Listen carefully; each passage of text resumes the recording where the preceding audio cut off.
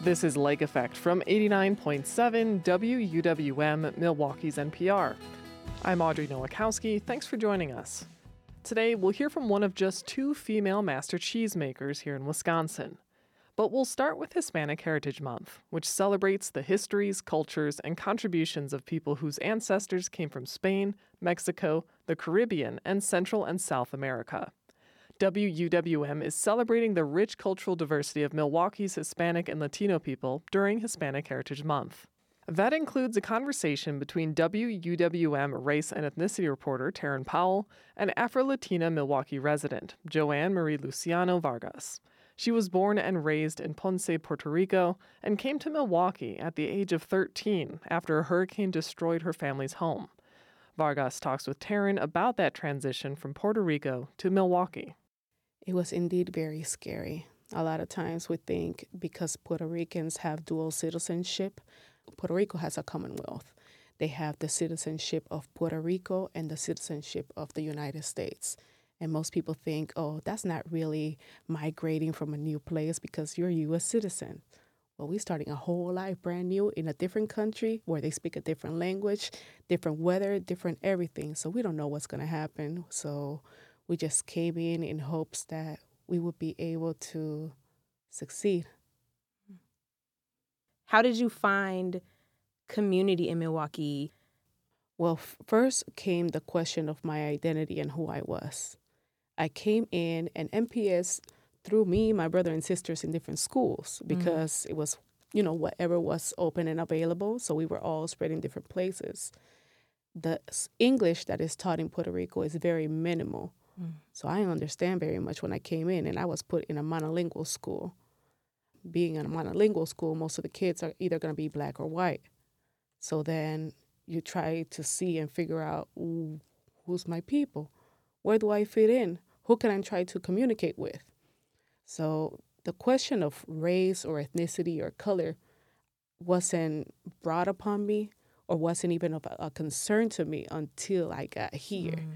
Because I look at myself and I'm like, I got a little bit of color, I'm golden in here, but I'm not white, but I'm not black. Or am I black? Because I look at my mom, she's black, so am I black? But then my dad, he's pretty fair skinned. I don't know where I stand. I try to communicate with the white girls. I try to listen to them the way that they speak. I tried to see the things that they did. And unfortunately, they were just making fun of me. They were saying things to me. They were saying words that were ugly about me, but I didn't understand because of that language barrier. And it wasn't until the black girls were the ones who really embraced me. And they said, you shouldn't be talking to those people because they don't care about y'all. And it was the y'all that I got to understand. It was not just me. They didn't care about people that were not of their same race or ethnicity. We started communicating very minimal, just small words here and there, exchanging Spanish words for English words. They would see the way that I came to school. My mom did my hair in head wraps. It's normal and it's traditional from Puerto Rico, and in braids. So they were like, so then in Puerto Rico, people do braids? In Puerto Rico, people do headbands and head wraps? Yes, we do. So I guess that is something that they saw. It was very much mirrored in their culture and what they also have and embrace in their community. And they felt that I belonged there too. What does identifying as Afro-Latino mean to you? It's understanding who I am and where I come from. A lot of times we tend to just look at the physical and say, I think I am pretty white passing. So maybe when I look at those different boxes that check the ethnicity, I should be putting white, or maybe I'll make it up as it goes. Put Pacific Islander because I don't see one that truly identifies to me. But when I look at my mother and I look at my family and I see their traditions, the things that they hold dear to their heart, the color of their skin, And the way that I carry myself, I understand that my identity is an African-centric identity. I guess along with that, figuring out what boxes to check, I was reading just like a little bit of data about, how many folks identify as Afro-Latino in the US and whether it's just Latino versus Hispanic. Was there ever a challenge in picking one like, okay, just Latino or Hispanic or like so many labels Right, that there's we're a lot forced of to labels, choose? that's for sure. I did struggle with that. It wasn't until I had the education and the knowledge and the understanding of what it is that I needed to put in those boxes because I didn't know.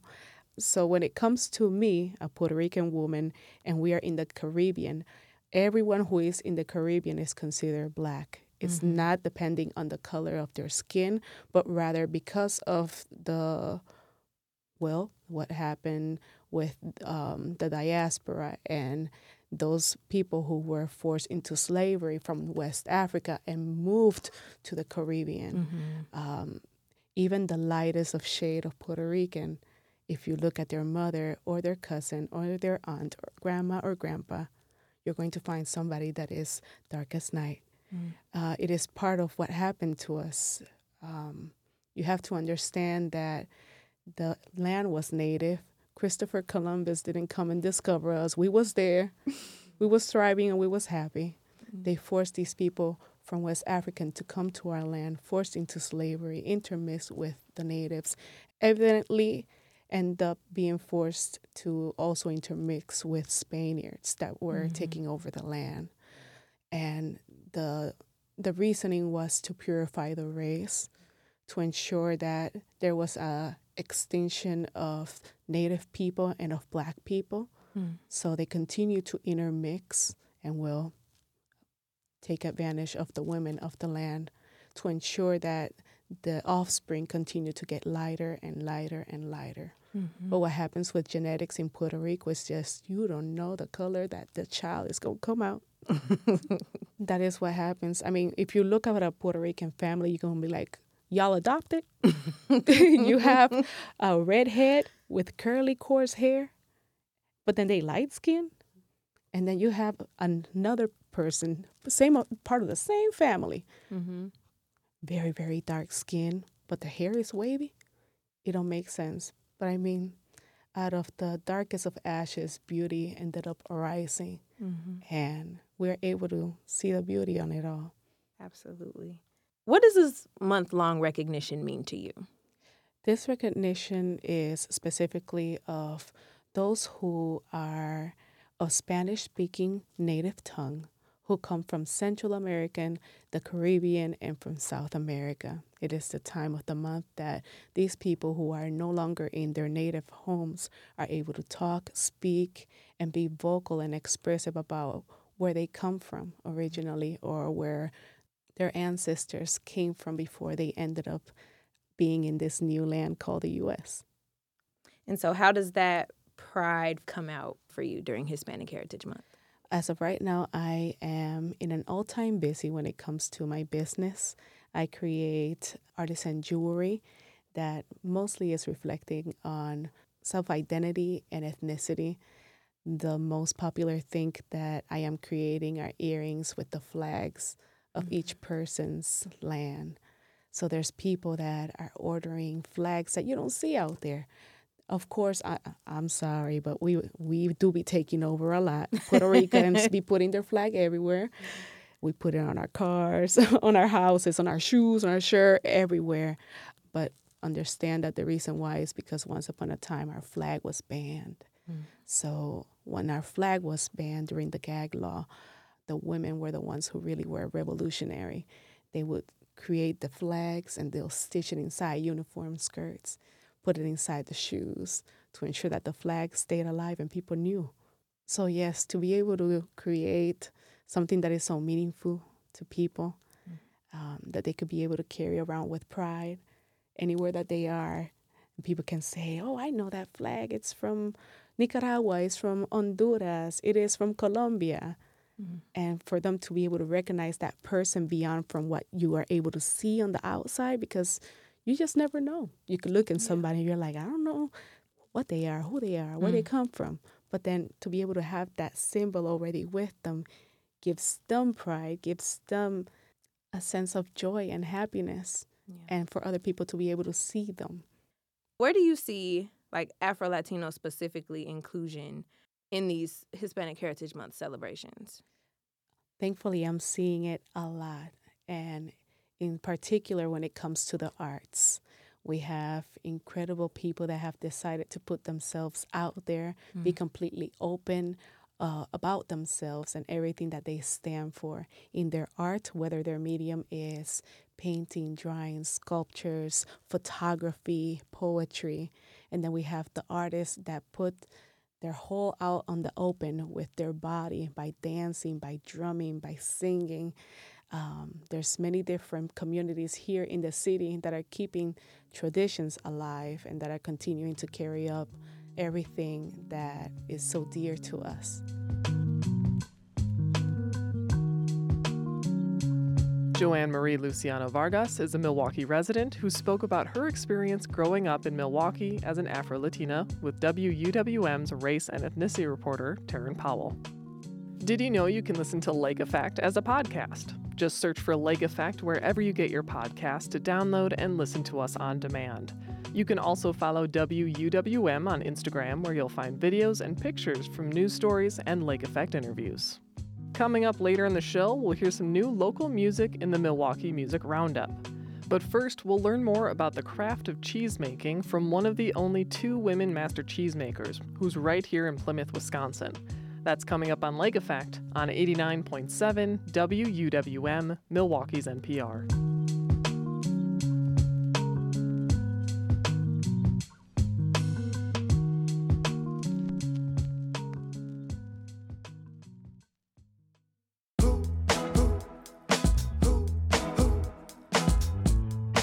You're listening to Lake Effect on 89.7 WUWM. I'm Audrey Nowakowski. Cheese. We love it here in Wisconsin. And the numbers back this fact up. If Wisconsin was a country, we would rank 4th in the world in cheese production, right behind the rest of the United States, Germany, and France.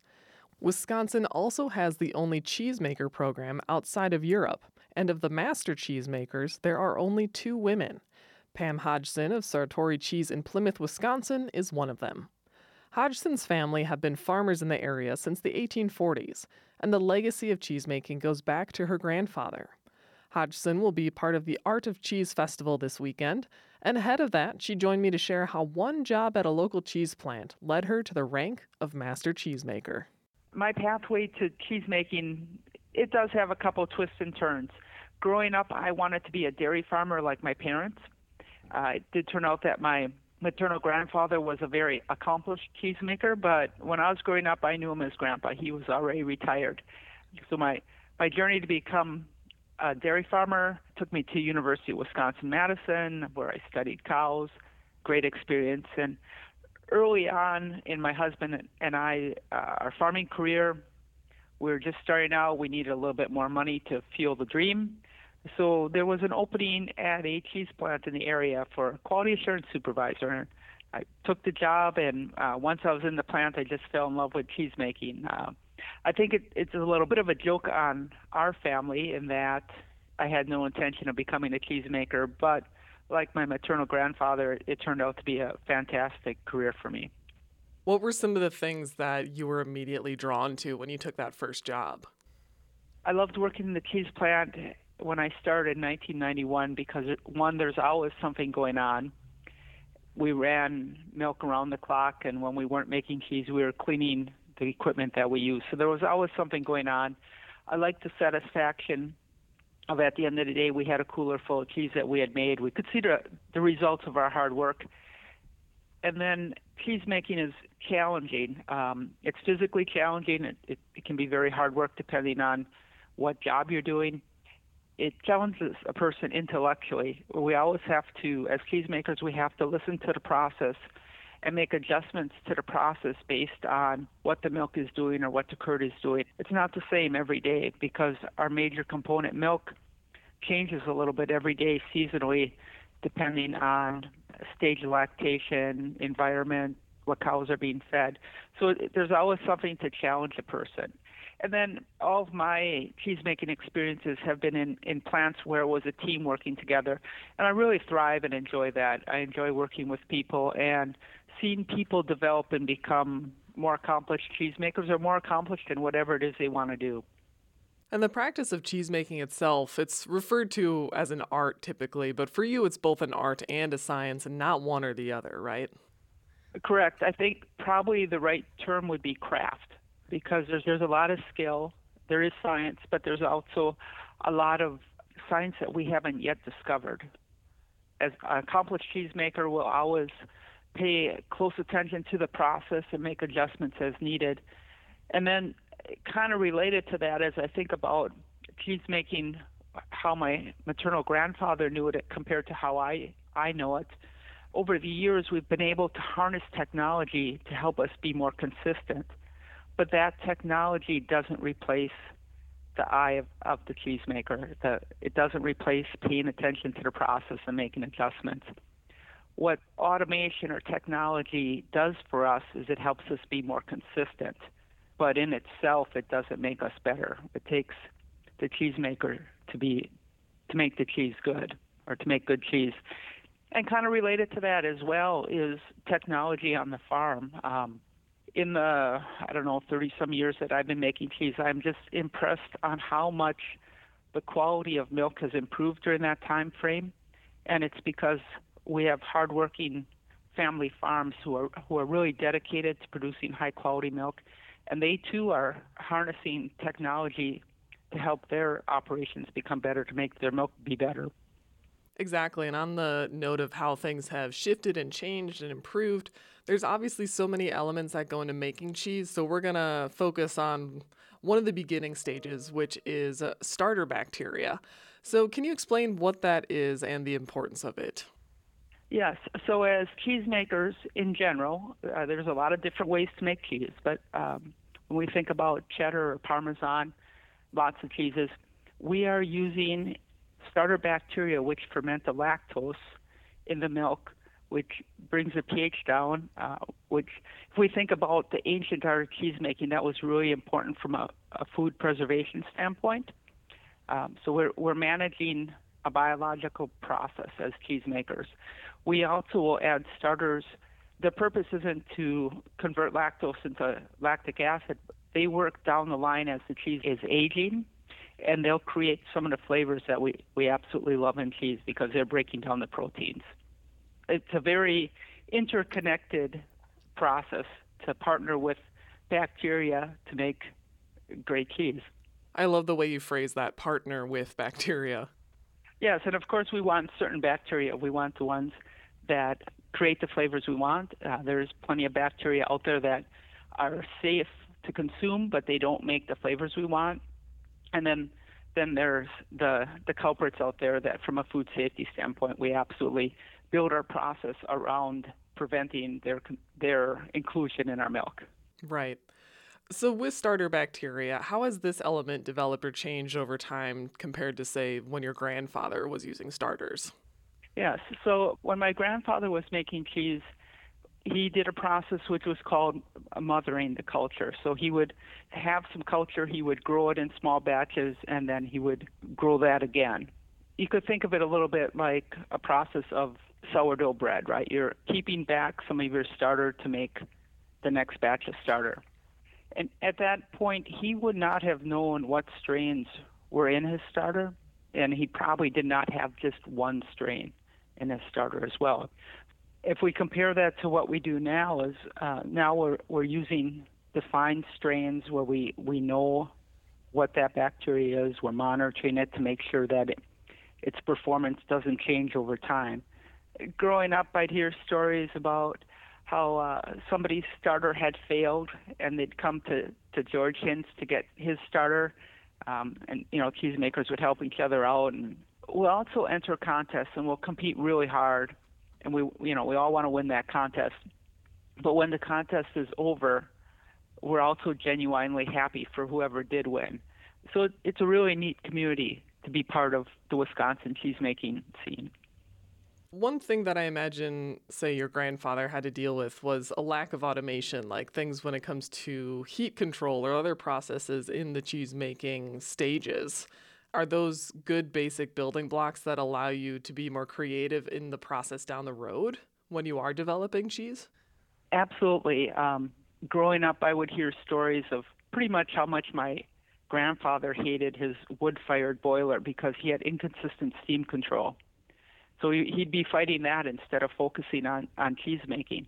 Today we have very good control of our temperatures, and that's really important because as we work to create American originals, cheeses that will make Wisconsin proud, we need to have the control so that if we invent this great cheese and it's just fantastic, well, we have to be able to replicate it because each time a consumer comes and buys this piece of Wisconsin cheese, they want it to be the same goodness as it was last time. So automation really allows us to do that, but automation does not replace the skill and observation of a cheesemaker. If anything, does it make the challenge of standing out even more satisfying? So when we think about cheese making, it's an ancient art. I mean, it goes back millennials, right? So, and around the world, there's just thousands of different kinds of cheeses. So if we look at that and we're like, wow, we want to create American original, and that's a really big focus at Sartori. We want to create American originals. We'll look to anyone around the world for inspiration, but we don't want to copy somebody else's great cheese. We want to make our own, and even something as common as a cheddar, we'll put our own signature on it. So if you just look at it from that standpoint, it is kind of daunting to think about, well, we want to create something new that somebody else hasn't had. But what kind of grounds me on all that is the creativity process. What I find in being creative is I get very balanced on right brain and left brain activities. So part of me is like, okay, if I look at this process and how traditionally this process has been done, well, if I do what everybody else has done, I'm going to end up what everybody else already has. So how can I do it differently? And then the analytical part of me is looking at the data after we've made the cheese and made multiple vats of the cheese and understanding, well, if we make more acidity early in the process, what is the consequence later on in the finished product? So, as we talked earlier about falling in love with the process, I absolutely love this part, the freedom to be creative and then also the analytical opportunities that it provides for me.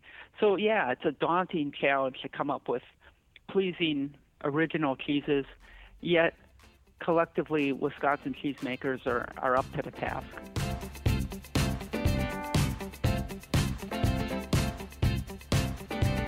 Pam Hodgson is a master cheesemaker at Sartori Cheese in Plymouth, Wisconsin.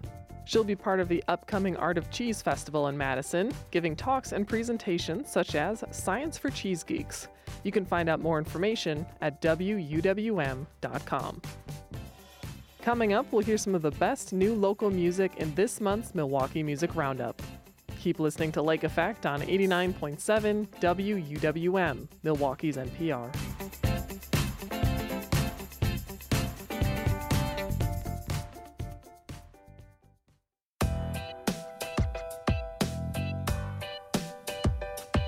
This is Lake Effect on 89.7 WUWM. I'm Audrey Nowakowski. It's finally fall, a time for apple picking, hot chocolate, and as always, live music. Although the weather might be getting cooler, Milwaukee's music scene is always running hot.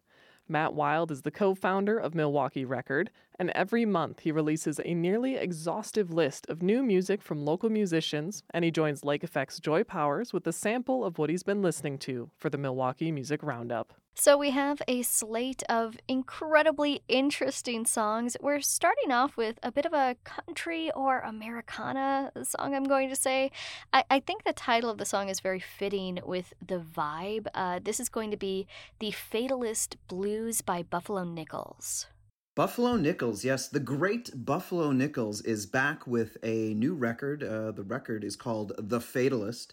And Buffalo Nichols is kind of the moniker of Carl Nichols, Milwaukee musician Carl Nichols. Now, Carl has been playing for years and years in Milwaukee. He's played in groups like Nickel and Rose over the years, and a couple of years ago, I believe in 2021, he put out his debut solo record as Buffalo Nichols, and that was released on Fat Possum Records, which is a very big label and a really nice get for them and for Carl. And it was their kind of first blues signing in a long, long time.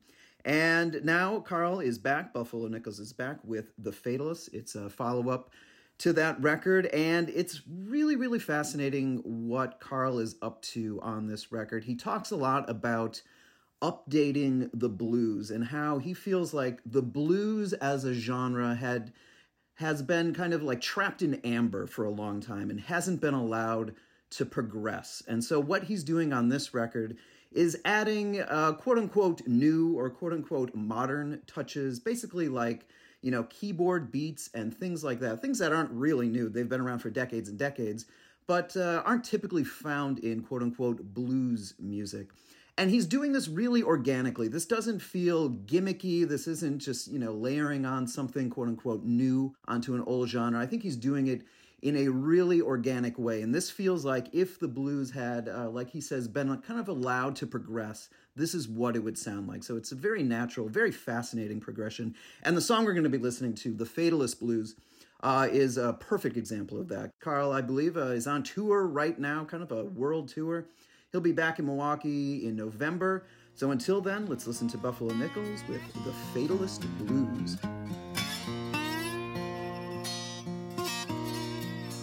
If I had my way, I would turn my whole life around. I'd watch the sun come up and I would smile till it goes back down. But I am not in control of my own destiny. It's not the will that I lack, oh, it's the money you see. If I had my way, I would turn my whole life around. If it were up to me, I would fill my whole world with love. I'd lay down my arms and be as gentle as a morning dove. And I have never been one to give in to my fate, but it's smothering me, and it's a feeling I hate. If it were up to me, I would fill my whole world with love.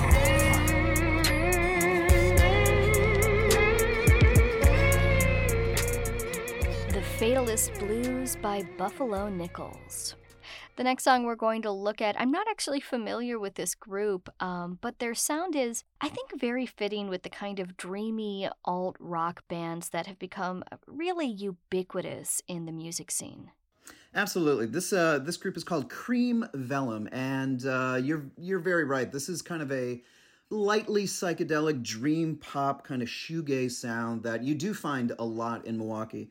And Cream Vellum formed around 2019, 2018, something like that. And I have to say, like, it's a band I've kind of slept on for the last few years. And sadly, this record that they just put out, which is called Whip Lush, is kind of their first full LP, and it's also their last EP. They're kind of disbanding as they release this record, which I believe they had been sitting on for a year or so.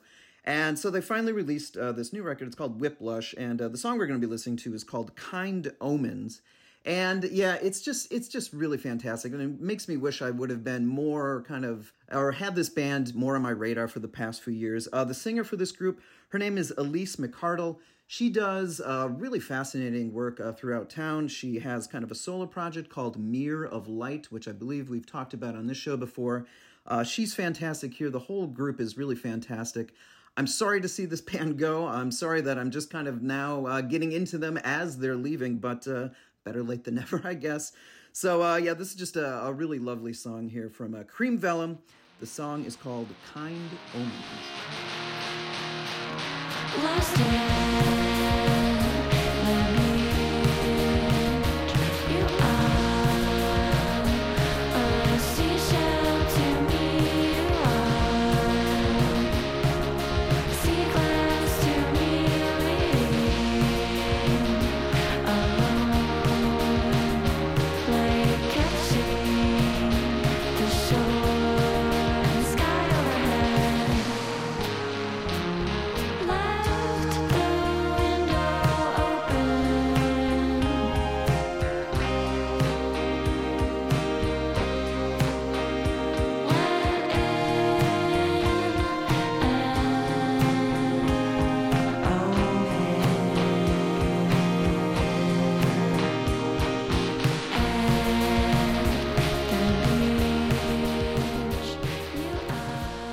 Kind Omens by Cream Vellum.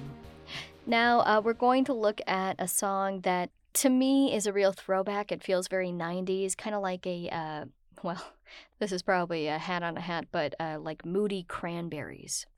Oh, I like that. Moody Cranberries. That hadn't occurred to me. That totally sums up, yes, absolutely, Rose of the West. Now, I believe I talked about Rose of the West maybe a few months ago when they had released a new single from this album that finally came out. But I've just been listening to this album so much lately, I had to include it here again. The name of the full record is called No Things Permanent. And Rose of the West kind of, I got to go with it. Yeah, Moody Cranberries. I like that a lot. Kind of this dark electro pop, kind of dark dream pop group, fronted by a singer-songwriter. Her name is Gina Barrington. She has a fantastic voice. The whole band is fantastic here. It's just a three-piece.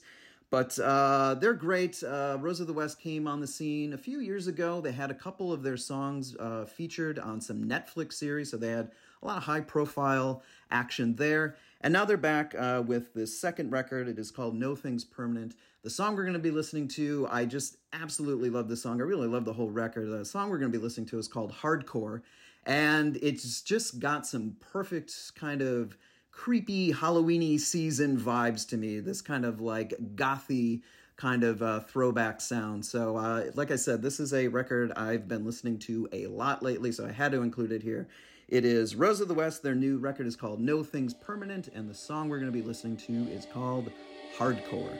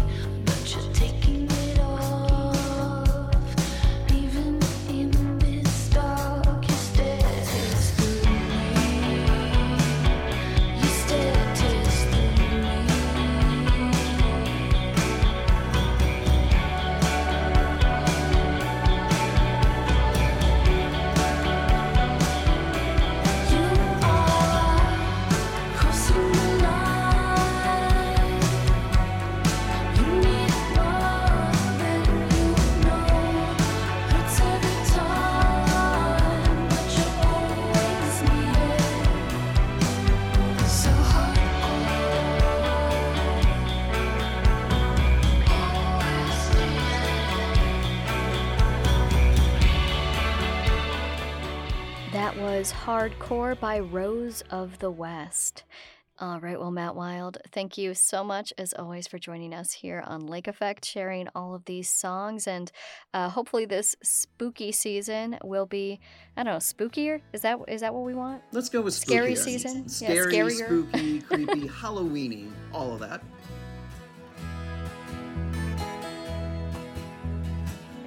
Matt Wild is the co-founder of Milwaukee Record. Every month, he publishes his Milwaukee Music Roundup and joins Lake Effect's Joy Powers to talk about a few of those songs. You can find our previous Milwaukee Music Roundups at wuwm.com. And that's Lake Effect for today. I'm Audrey Nowakowski. Joy Powers, Sam Woods, and Excret Nunez join me in producing Lake Effect each week with help from Robert Larry. Becky Mortensen is our executive producer. We also heard from Mayan Silver, Susan Benz, Chuck Hornbach, Eddie Morales, and Taryn Powell from the WUWM News team this week. Jason Reevy is our studio engineer. Michelle Maternowski is our digital manager. Valeria Navarro-Villegas is our digital editor. Trapper Shep wrote our theme music. If you've missed any of Lake Effect this week, you can find all of our conversations at wuwm.com. If you'd like to take the show on the go, don't forget to download the Lake Effect podcast wherever you listen to your podcasts. Join us again on Monday at noon for a special edition of Lake Effect. We'll be exploring problems going on in Wisconsin jails, particularly the Milwaukee County Jail, where an investigation into practices and procedures is underway after there have been several deaths at the facility. We'll also tell you about an ongoing lockdown at another prison in Wisconsin. Please join us on Monday at noon for that. Thank you so much for joining us today, right here on listener-supported 89.7 WUWM, Milwaukee's NPR.